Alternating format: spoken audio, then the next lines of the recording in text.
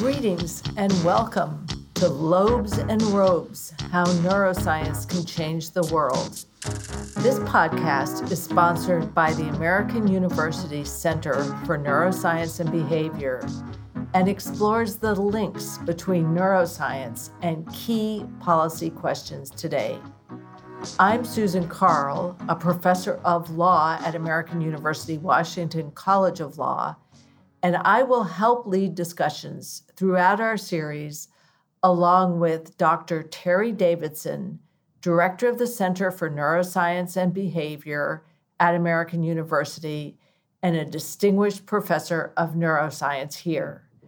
This podcast is for anyone interested in how scientific discovery can make the world a better place. Thanks for listening.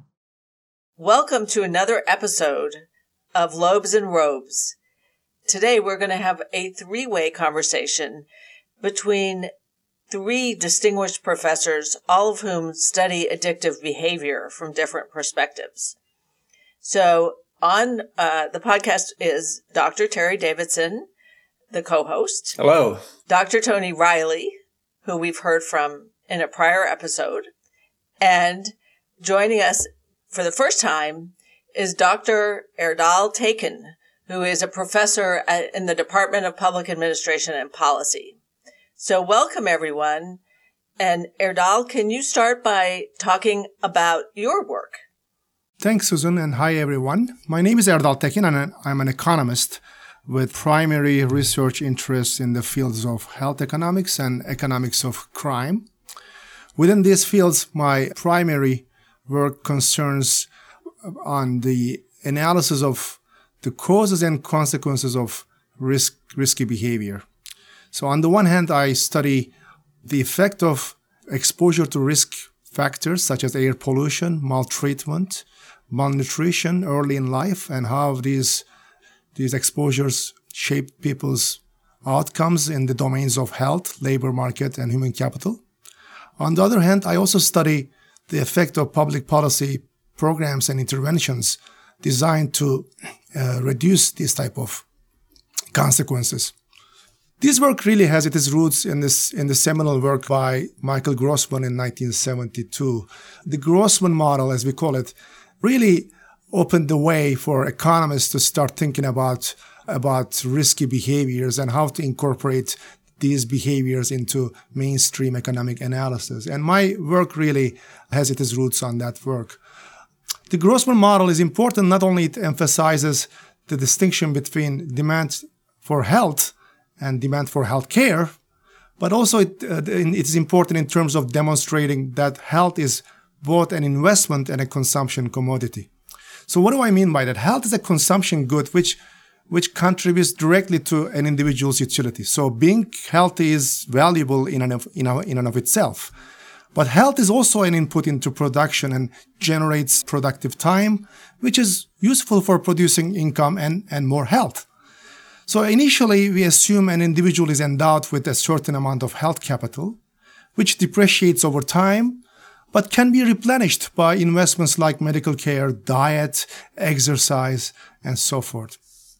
And Grossman's model assumes that the individual makes decisions about how much to invest in stock of health capital at any instant of time on the basis of a calculation of the costs and benefits, where both costs and benefits may be distributed over time. So individuals in this framework derive utility not only from present joy, but also from the anticipation of future happiness. People do not only maximize instantaneous levels of utility, but instead some function of present and future happiness. The traditional way of modeling this is to really think about how people trade off the future and the present. And one approach assumes that people are time consistent in their preferences. Let's imagine a person making a life plan today and then revisiting this plan tomorrow. Time consistent individuals will agree with their own self from day after day, right? So that is the simplistic way of looking at this. Of course, people discount future based on some discounting factor. So the utility from period T is worth only a fraction of utility in the current period. But the crucial assumption is that the relationship between two specific periods is fixed and predictable. So far, we haven't considered the potential complication of addictive goods. And addictive goods, by their nature, change the utility function of addicts. Each cigarette, for example, smoked today increases demand for cigarette tomorrow. And this could really undermine the optimal plans for individuals who are time consistent. However, addiction doesn't create time inconsistency. You can still technically come up with a rational addict, right? So a fully rational, time-consistent addict picks the level of alcohol or smoking in each period to maximize her overall lifetime utility. That person knows that smoking a cigarette now creates dependence and leading to more desire to smoke later on and the possibility of serious future health problems.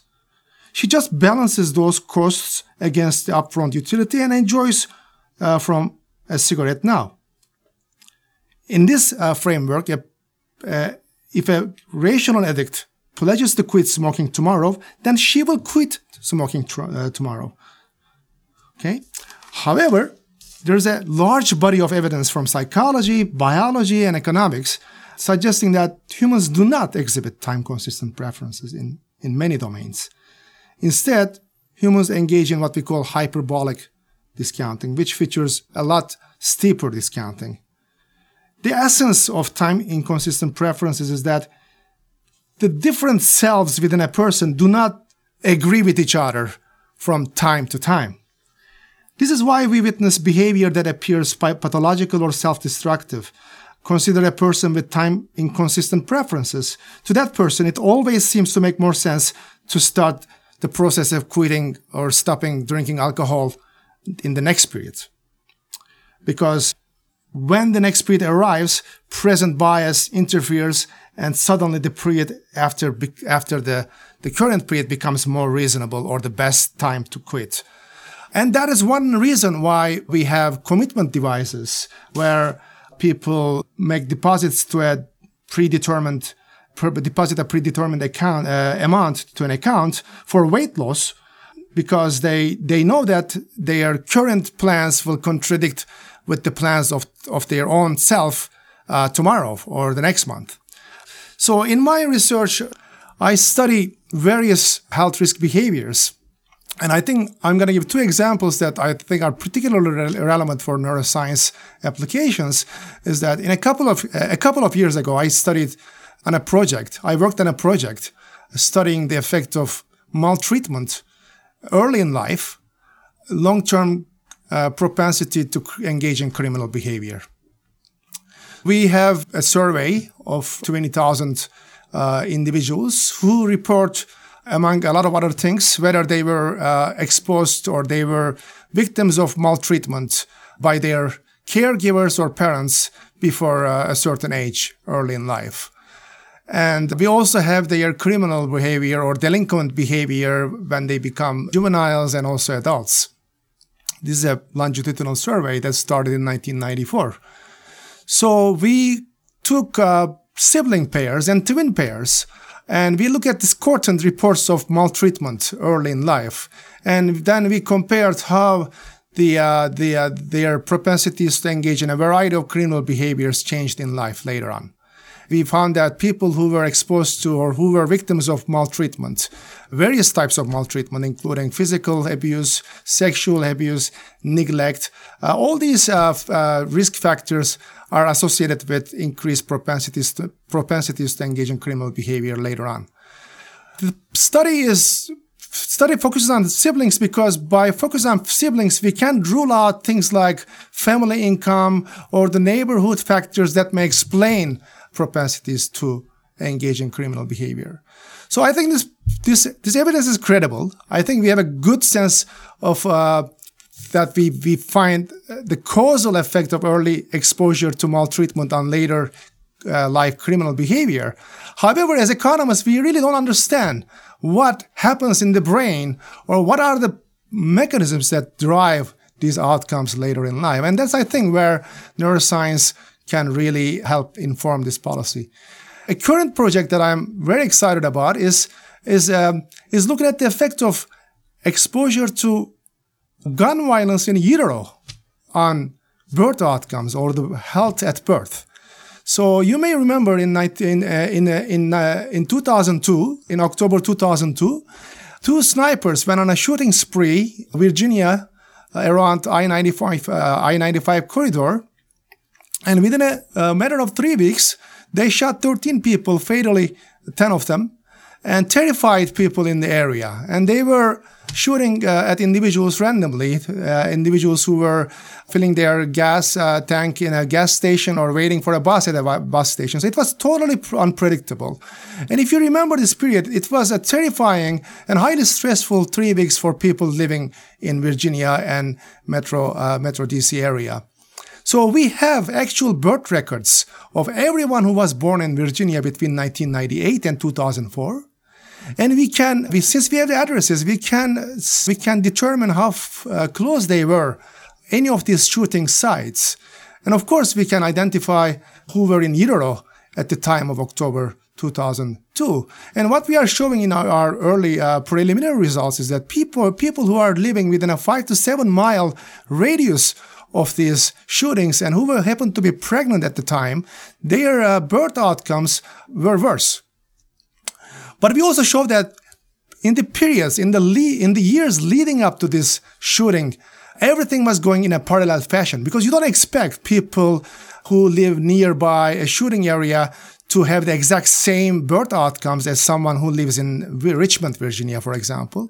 But what you want to show is that in the periods leading up to this shooting, everything was moving in a parallel fashion, except during the October 2002 when this shooting occurred in some parts of Virginia.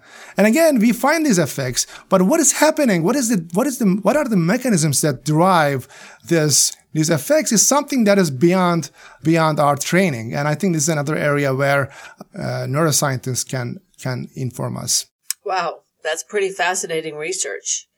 So I'm wondering, Terry and Tony, what are your thoughts? How would you explain these phenomena through your disciplinary lens?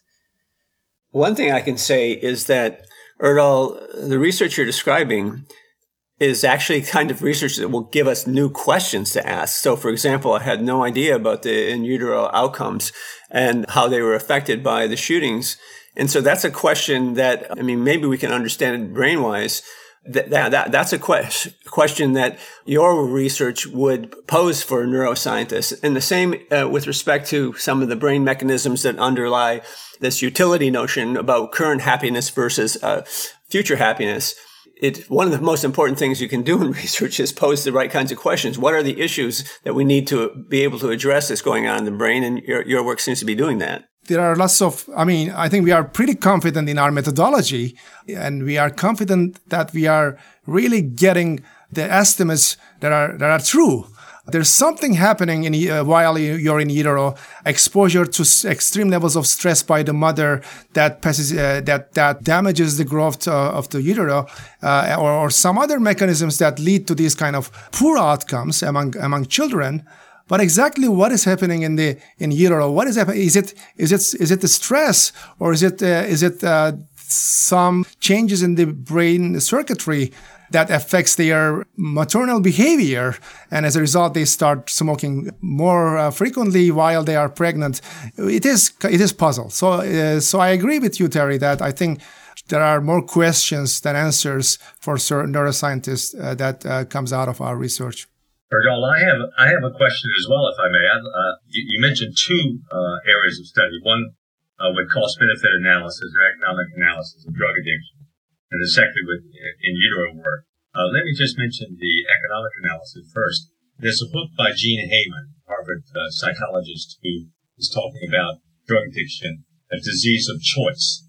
And it's interesting that you set it up in terms of the economic analysis, given that many people don't see drug addiction. Some people see drug addiction as a choice, which is what Gene Heyman says, and it's on a preference, non-preference, cost-benefit analysis, what he does. But when he looks at the general population, there's about 10 to 15% of the population that actually abuse drugs versus another 85 to 90% of the population who use drugs with no problem, and do the cost-benefit analysis you're describing. But what Heyman mentions deep into his book is the fact that the neurobiological changes that have accompanied chronic drug use, which in turn take away the rational component of an economic analysis. Have you ever heard of this, or is this consistent with what you're saying? No, I think these are good points. And I think at this point, it is pretty obvious that people who engage in this kind of self-destructive behavior, they have time inconsistent preferences. And that is, I think, a pretty accepted way of approaching this, that yes, maybe it is true for some people to engage in these kind of behaviors, balancing the costs and benefits and making informed choices. And if they want to quit, they quit. Okay. And that happens.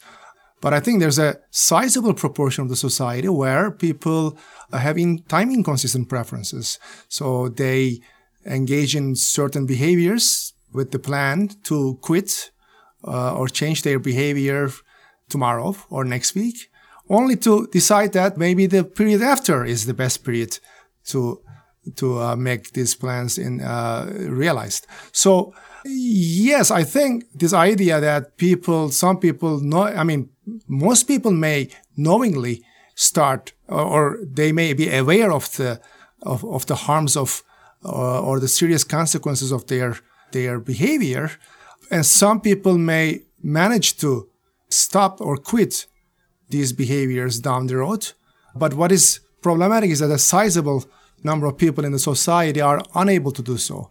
And I think as economists, one way we explain this kind of phenomena is that assuming these people have time inconsistent preferences.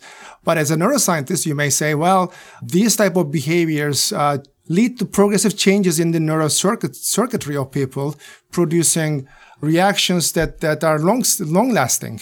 And as a result, I think policy should reconsider its approach to these type of behaviors. For many, many decades, for example, we assume that people who engage in this kind of self-destructive behavior, they do so knowingly. And as a result, they should be held accountable for their actions. And the way to make them accountable is to punish them. Right? So, but now we know from the evidence from neuroscience that actually they may not be rational. They may not be knowing the harms of these behaviors. Maybe that should be taken into account in the way we think of treatment models or programs, or the way criminal justice system approaches to these type of behaviors. Yeah, I think that's a really important point. Hopefully we can get to treatment and policy issues in a second. And Susan, if I may ask Erdal a real quick question on the in utero effects as well. Of course. Yes, go ahead. Yeah. Your description of the in utero exposure to stress with the snipers in D.C. area is reminiscent of the crack babies phenomenon in the 1980s with individual women who were using crack and their children were being born with a variety of psychological and behavioral and physiological effects. The difficulty was these women were also using marijuana, alcohol, were poor, no prenatal care, host of stress factors that were important. And when research actually analyzed the role of crack in these pathologies, it had a very minor role. It's hard to separate out cause and effect issues in these assessments. Have you actually looked at, have individuals looked at stress levels in these individuals who were exposed in Virginia? Do we know Tony, what causes? You raised an excellent point. In fact, as an applied economist, my entire research is about chasing natural experiments, or how I can tweak survey data to resemble it like an experiment. Fortunately, for many of the topics that I work on, you cannot run an experiment. You cannot design an RCT. So we need to rely on Mother Nature or other statistical methods to tweak the data to resemble an experiment. And in our case, what we call a natural experiment. What happened in October 2002, within the 3-week period in Virginia, is a perfect natural experiment. There was nothing else that was happening in Virginia that might have created such extreme levels of stress. And if there are other things that were happening in the economy, they were happening everywhere else. To answer your question, did we measure the cortisol levels of people who were pregnant at the time? We can't do that. We don't have access to such levels. So we can only speculate. So one alternative explanation is that, well, doctors were skipping work during that 3-week period. As a result, pregnant mothers were not getting enough maternal care. Or within that 3-week period, mothers started smoking. So it wasn't the stress, but it was smoking during pregnancy that was driving our results. So we can speculate on those things. I mean, I don't think some of these I think we can rule out some of these explanations, because in the birth records, you also have self-reported smoking. We can see the extent to which our results are driven by smoking. For other things like whether doctors were skipping or nurses were skipping work and hospitals were closed, we have evidence that hospitals were not closed during that 3-week period. Yes, it is possible that the doctors were postponing or canceling their appointments, and the extent to which our results are driven by that, I think that's an alternative explanation. A very important point. I mean, everything we do, or I do in my research, is to really sort out correlation from causation. And, one of the only tools that we have to answer these questions, especially given the nature of the questions that we have, is to rely on natural experiments. I just want to have another 30 seconds to mention another research that I think is very interesting. I worked on several years ago. Another important question that I think is relevant is the exposure to not stress in utero, but exposure to malnutrition in utero, right? What happens if children are not getting enough nutrients when they were in utero, and how it affects their birth outcomes, but also their well-being throughout their life in schools, in labor market, and so forth. Again, this is an area that you cannot do an experiment. And a number of economists, including myself, we chased natural experiments. And one experiment that we came up with is to rely on the Muslim month of Ramadan, during which hundreds of millions of Muslims fast. And it is 1 month of the year, and it rotates 11 days every year. So within 35 years or so, it completes one full rotation of year. So we got population level data from Denmark. And we have the entire birth records of everyone who was born in Denmark, right? And Denmark is a sizable Muslim population. So we wanted to compare the birth outcomes of Muslim immigrants who settled in Denmark based on whether they were in utero around the time of Ramadan versus not. Assuming that a sizable or non-trivial proportion of Muslim mothers might have fasted during the Ramadan, especially in the first trimester, when many of them may not even be aware that they are pregnant. Because you may argue, why would many of these pregnant women may not fast if they know that they are pregnant? And the religion of Islam gives an exemption to people who are pregnant. So, but they may not be aware. And there's good evidence to suggest that, many Muslim women actually fast, even though they don't have to. And we find that actually their birth outcomes are worse, again, in terms of their birth weight, gestational length. They compared to Muslim babies whose mothers were pregnant not during the month of Ramadan. Again, an area that I think we can benefit from other scientists, including neuroscience, but I think it's a clever way of addressing a question for which you can't really do an experiment.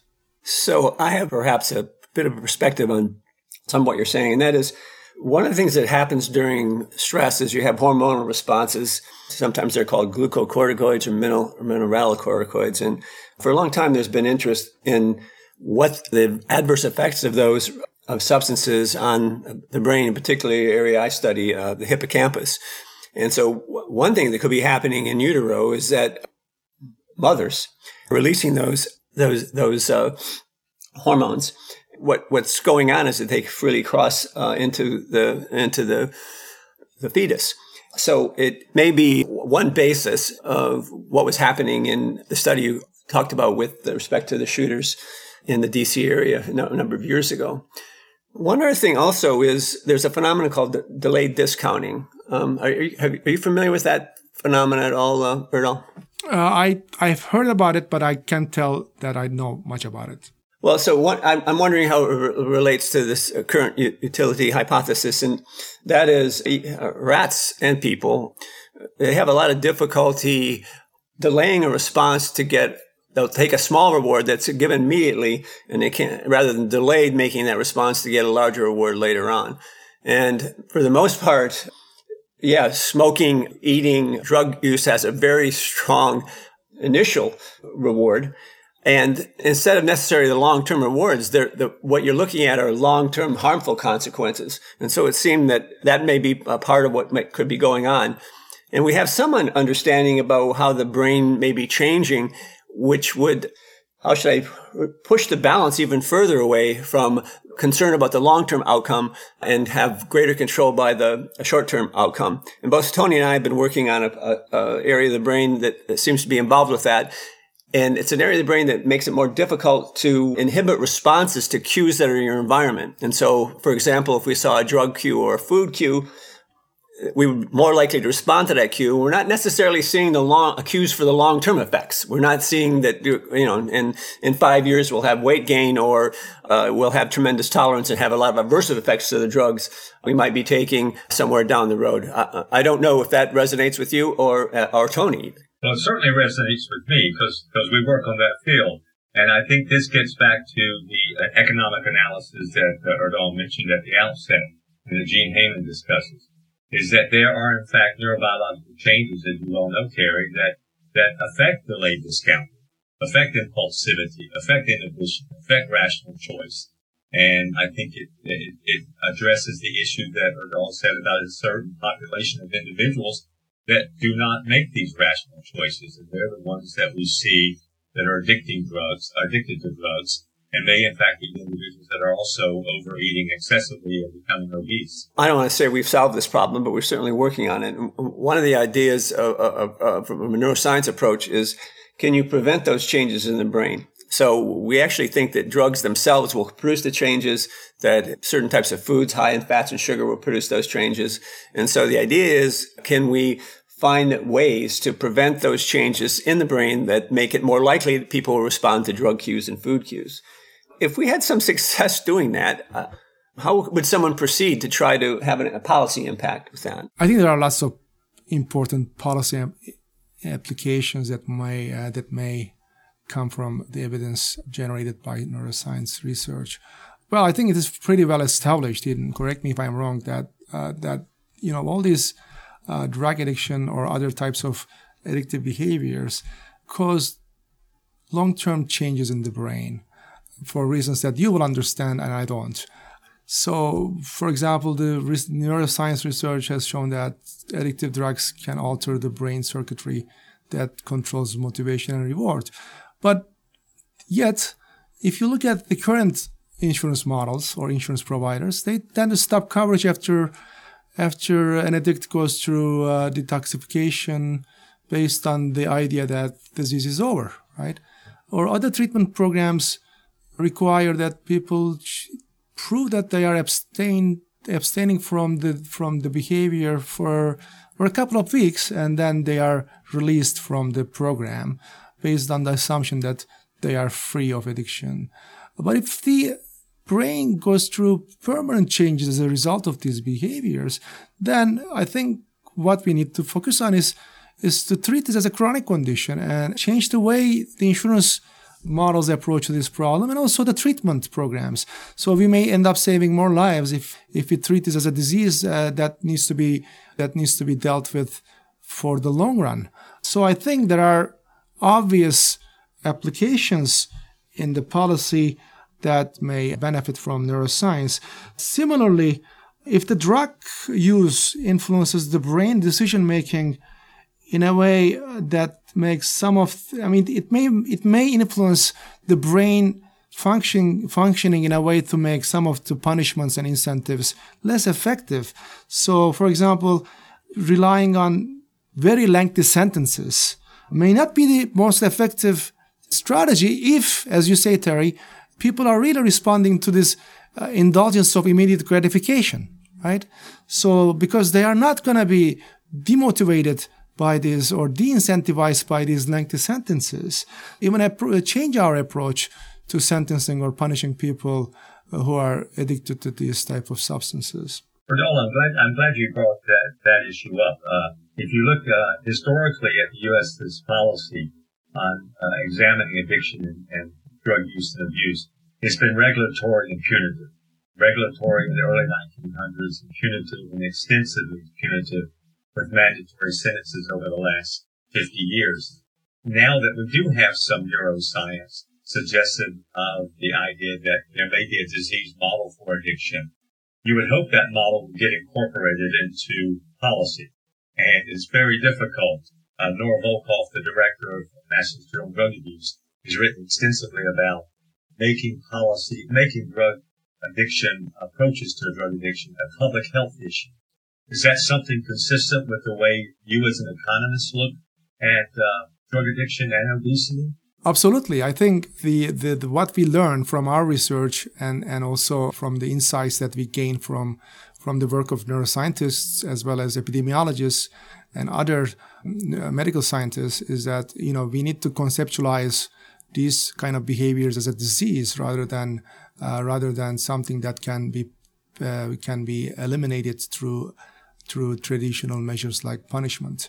So this idea or the approach that focuses on incarceration or forfeiture of voting rights or rights to public benefits, it is a whole idea about teaching addicts a lesson based on my reading of the literature is not working because, again, these individuals go through as they become addicts, they go through changes in their brain functioning that would make these kind of policies ineffective or less effective. And I think it is time for the policy world to come to the realization of this. I think the question is how. I think we have a good basis of evidence right now that, we need to change our approach. Maybe we see changes of approach in different parts of the country, but I think it is not going as rapidly as it should. And I think that's partly because the academic publication model that we have really doesn't make it or doesn't facilitate the incorporation of evidence from other scientists into our own work. It in fact discourages. It is designed in a way to discourage collaboration. We work on similar topics in a parallel fashion, but our paths do not cross as many times as they should. I'm glad we are having this conversation, which is, I think, as an indication that there's a need for economists and neuroscientists and psychologists to talk to each other, as well as the policymakers. I see that happening in other parts, throughout the country, but it is not embraced as a universal approach at this point, in my view. Yes, unfortunately, because punishment has a long history. It's going to take a while to change that history. The other issue about the model of public health is, which is now being promoted, as you said, it's going to take a while to bring in. But the punishment model has such a bias toward racial inequality. And that's probably written into the types of models that you're examining as well, as the punishment models tended to stereotype and actually punish selectively different populations. That's absolutely right. The system that is embedded in criminal justice and other policies is biased in a way to punish individuals from certain socioeconomic and racial backgrounds more severely than others, which then intensifies the disparities that we see among various populations. So it is almost like a spiral. So as long as we continue with this approach, we wouldn't be able to reduce these disparities no matter what we do. You've indicated that a lot of policy is focused on essentially treatment of some sort. So you put somebody in rehab, you imprison them. These are things that happen after the fact. In many cases, and there's some evidence to make this apply to both obesity and drug addiction. Once those brain changes occur, they're very difficult to change, which may be part of the reason why you have such relapses with respect to people who use drugs. And and the inability of people who are trying to lose weight to maintain that weight loss, because those brain changes have, they're more permanent. It's difficult to get back to the normal state. So with respect to policy, what about prevention? Is there interest in the policy world to enact either laws or programs that are aimed at prevention? And when I say that, it's not just educating the population. I don't think that's been very successful. So I'm wondering what really is going on out there with respect to policies that might be focused on preventing both obesity and addiction. Let's take obesity, for example. We have a large literature on the economics of obesity. And there are numerous policies, some of which may be considered to be preventive, such as education policies. There are certain school-based programs and interventions to change children's diets and promote physical activity, for example. There are all sorts of tax policies. There are policies that have put in place in various countries about taxing saturated fat, for example. The bottom line evidence from this research is that we don't have a silver bullet or magic bullet. Various policies are effective under various circumstances for various groups. The magnitude and sometimes the sign of these effects vary by subgroup. There are a variety of factors that contribute, mostly a small amount, and different economic variables may be relevant for different groups when we think of obesity. So if you think of a policy like taxing sugar-sweetened soda. So again, those policies are going to be effective in a limited sense for a variety of reasons if they are not designed carefully. First of all, one needs to consider whether there are substitutes, right? You make something more expensive, whether people switch to something else. So the extent to which some of these policies are going to be effective depend on a variety of factors, such as the demand elasticity. If our people are going to be responsive to the tax, and that responsiveness depends on the extent of substitutes, for example. Many years ago, I think in 2001, Denmark institute a heavy tax on saturated fat. It only took them over 2 years to abolish the tax because it turned out that it wasn't effective because they didn't consider that many people may just simply travel to Sweden to get their fat. Or many people started getting their indulgence for fat through informal markets. Another policy that a lot of people have in mind is regulation, and regulations again need to be carefully implemented. And I have an interesting example that I usually teach in my Principles of Microeconomics course. In 1971, U.S. Congress passed legislation to make TV advertising of cigarette illegal, and it turned out that this ban actually led to an increase in the revenues of tobacco companies, at least in the short run. The year before the ban, cigarette or tobacco companies earned about $300 million or they spent about $300 million in advertising. The year after the ban, they spent about $60 million less. And why did this happen? Because it turns out that banning TV advertising of tobacco products, it really didn't really deter people from smoking. The purpose of advertising usually is to induce people to switch brands. Okay? So it just eliminated this possibility of switching brands among public. So you may wonder, why didn't the tobacco companies stop advertising prior to the ban if advertising or stopping advertising increased their revenues? Well, there's a difficult coordination problem here, right? So if I, as a tobacco company, spends money on advertising, I can increase my market share by convincing a lot of smokers from my competitor to switch to my brand. But in anticipation of this, my competitor is going to spend a lot of money on advertising, and it's going to go on a spiral like that. What government did was to take away that problem from the hands of the tobacco companies. There was this incentive to cheat all the time, and the advertising ban actually eliminated this. As a result, they didn't have to spend tens of millions of dollars on advertising. We are talking about $1971. My point is that these regulations, it's not like these regulations won't work.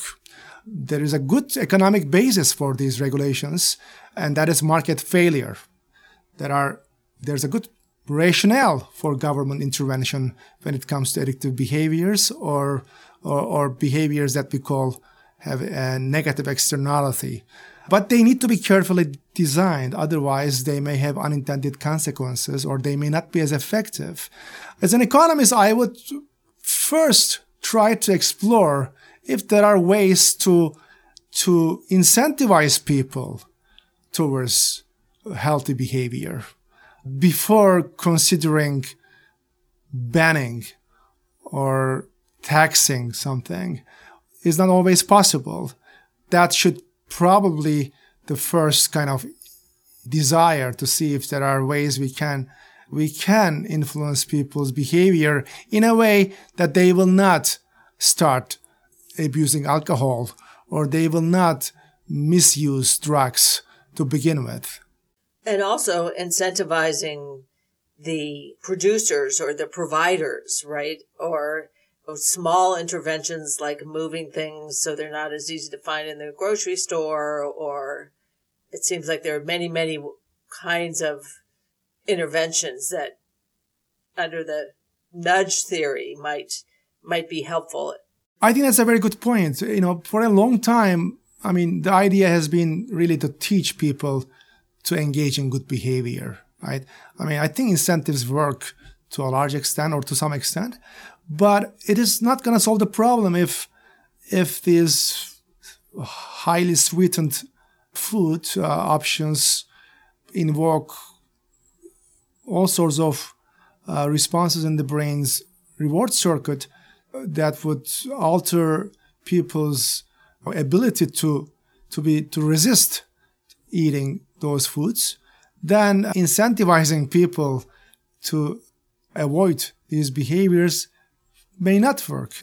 And then in this case, we may have to think about re-engineering the way we allow food companies to display their products or the messaging that they use in their products. And even that, I think, is complicated. Do we want to use positive messaging, negative messaging? What kind of brain response these positive and negative messaging produce in the brains of people? Should we use the same kind of messaging for all sorts of socioeconomic groups? Or should we target, different messaging for different types of people? I think there's a lot that neuroscience can contribute to inform this debate as well. And in fact, neuroscience and behavioral neuroscience has done that with smoking, in the sense of finding that adolescents, where from 12 to 18 and then even above, are highly susceptible to the rewarding effects of drugs, much more so than adults, and which makes that population a target population for the drug companies, the cigarette companies, but also a target for a prevention strategy. For example, making all sales person to person as opposed to cigarette machines. So you have to ID smokers, raise the smoking age, advertising and education for that group. And that a lot of those decisions for those policies came out of basic behavioral and neuroscience research, which are right. There are a lot of other strategies other than de-incentivizing or incentivizing us. And Tony, isn't that a success story? It is a success story. Yeah. Yeah. It seems like so many fewer people smoke now because they grew up in a period where, as adolescents, it was hard to get cigarettes, or and they were taught it was a really bad idea to start smoking, and so things are better. Yeah, absolutely right. You got to go along with Erdal said. You can't put the onus on the cigarette companies to make these decisions. Their decisions are profit based. So one thing And then I don't mean to be too pessimistic, but we do have an opioid crisis now. The last data indicating the incidence of obesity was the highest ever recorded at about 42% of our population. And these are things that have happened in the aftermath of things like putting calories on restaurant menus and a lot of educational programs, a lot of attention in the press for the negative consequences of these things. Also, the taxation thing, as Erdal pointed out, quite often they don't work very well. And I saw a joke where a number of years ago, when Charlton Heston was head of the National Rifle Association, he said, "You can have my gun if you take it out of my cold, dead hand." And some people might say the same thing about their French fries. You can have right? Yeah. So I think and particularly, so I do believe tobacco, especially with the young folks and limiting the availability, is a success story. It'd be much more difficult, I think, to do that with foods.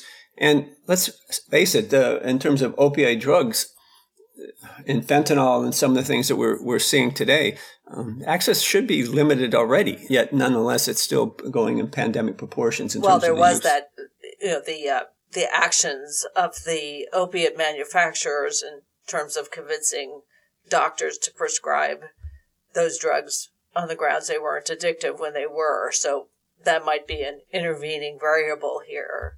But well, of course, we have fentanyl as well, too, right? Which I don't think that's being well, except for Michael Jackson, I suppose, that's being prescribed.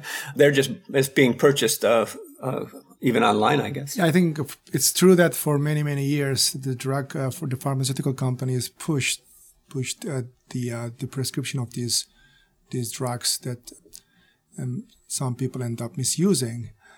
Yeah, in terms of, I think, generating disincentives for doctors to overprescribe these medicines, I think there's something called prescription drug monitoring programs, PDMPs. They've some promising results because now we have this electronic system which really allows or gives the jurisdictions an ability to identify and disincentivize the overprescription of these drugs. So every time a doctor prescribes an opioid, now is registered in this electronic system. So you can actually, as a policymaker, track whether certain provider is acting much differently than everybody else. So this electronic database that tracks controlled substance prescription in a state, now I think every state has that. I think that there's a they started many years ago, and then over time states have joined to implement programs like this. And I think there's good evidence in economics that these programs actually helped reduce overprescription by a lot of providers. Yeah, and there's also an electronic database now tracking overdoses that was not available in the 1980s with the onset of the opioid epidemic. So a lot of things are ongoing now that allows us to track both the prescription distribution and consequences of opioids, prescription opioids. Yeah, and I think the opioid deaths have gone down in the last 2 years. The first time has gone down for many years. So, of course, it is not clear to what extent these policies are working, or is it, or does it have to do with the pandemic? So, I don't think that question is settled. And of course, another reason I think we see a lot of deaths due to opioid overdoses is because, again, our treatment models is not designed in a way to view these type of problems as a long-term problem. I think, again, I am an economist, but I believe that the treatment of these conditions be viewed as a long-term approach. And I don't think our insurance system, I don't think our current policy model that emphasizes on quick fixes is the right alignment for effective solutions in this crisis. I as the moderator here, feel like we're going to have to wrap up. Unfortunately, we could be talking for have so many more fruitful discussions here on this sort of theme of stress, drugs, and food. I think that's what we've been talking about. So, but before we call it a day, I'm wondering, do each of you have any sort of final thoughts that you'd like to share? One of the things that you kind of alluded to, Erdal, was that there's a gap in communication, say from basic scientists to policymakers, economists, and so on. Do you have any thoughts about how to bridge that gap? I have a couple ideas. I think we need to align incentives in a way to encourage cooperation.